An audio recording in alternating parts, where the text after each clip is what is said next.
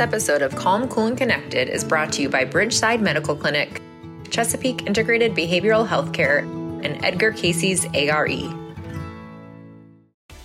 Now more than ever, we have an opportunity to be a positive force in the world, to help heal the divide, to treat each other and ourselves with respect.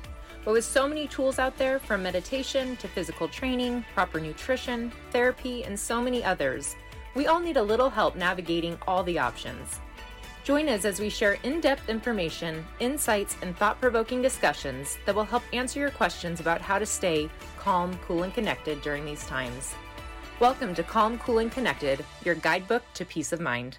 Hello, and welcome to Calm, Cool, and Connected. I'm your host, Dr. Elizabeth Fedrick. It literally feels like we just entered 2022, yet somehow we're already heading into the new year of 2023. Crazy. For so many people, though, they look at this as an opportunity for fresh starts, for new perspectives, for working on these goals that we inevitably continue to put off, sometimes month after month and sometimes year after year.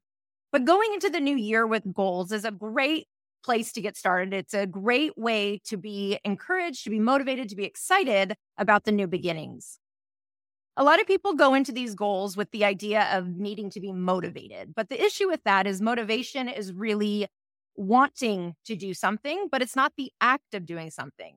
So we have to think about addressing our goals from the lens of being action-oriented and being self-disciplined versus being motivated. So some ideas for this when thinking about your goals for the new year, whether it's related to careers, relationships, health, is to really start by identifying specifically what are these goals, what do you want to work on, what do you want to achieve.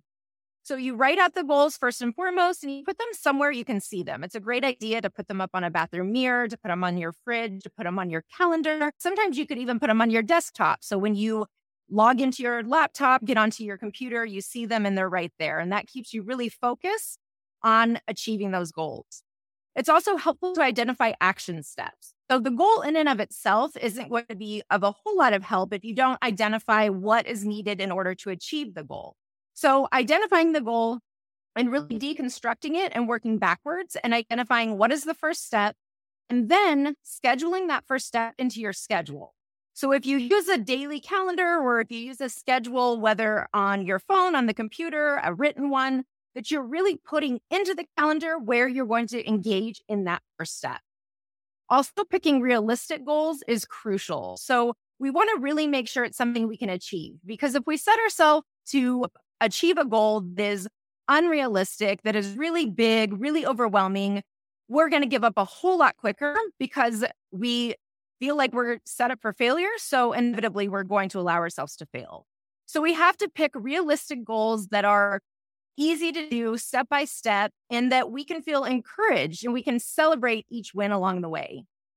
Also using the snowball method, which means that when we achieve a goal, we then use that as motivation to achieve the next goal, and it grows and grows on itself.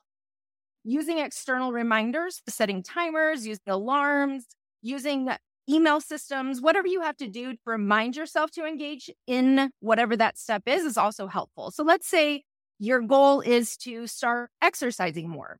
And so you build it into your schedule. Every afternoon, you're going to go for a walk for 20 minutes. So it's great to put it in your schedule, put it somewhere you can see it, but then also set an alarm for that time each day.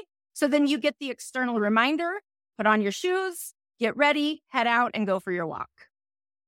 Again, the reminder to celebrate wins is so important, big and small. So sometimes it can be helpful to even set up a reward system for yourself. When you achieve this first step, you're going to reward yourself with some type of prize that's motivating. And the prizes maybe get bigger, the rewards get bigger. And so you have that intrinsic motivation, but you're also pulling from extrinsic motivation, which is a really powerful thing to get us started and to keep us going. Remember that mindset is everything. So whether you believe you can or you can't achieve your goals, you're right. You have to really focus on the power of perspective in these situations. If you're focusing on all the barriers, all the things holding you back, all the inadequacies or insufficiencies that you feel, you're going to focus on those solely, and that is going to become your reality. But if you start to focus on your strengths, start to focus on the supports you have in place, the things that can encourage you and catapult you forward, You're then going to feel motivated and self-disciplined to do so. Thank you for tuning in to this episode of Calm, Cool, and Connected. Please make sure to find us on Facebook and Instagram, and also make sure to rate and subscribe to our podcast so that others can discover our content as well. Thank you again for joining us on this episode of Calm, Cool, and Connected.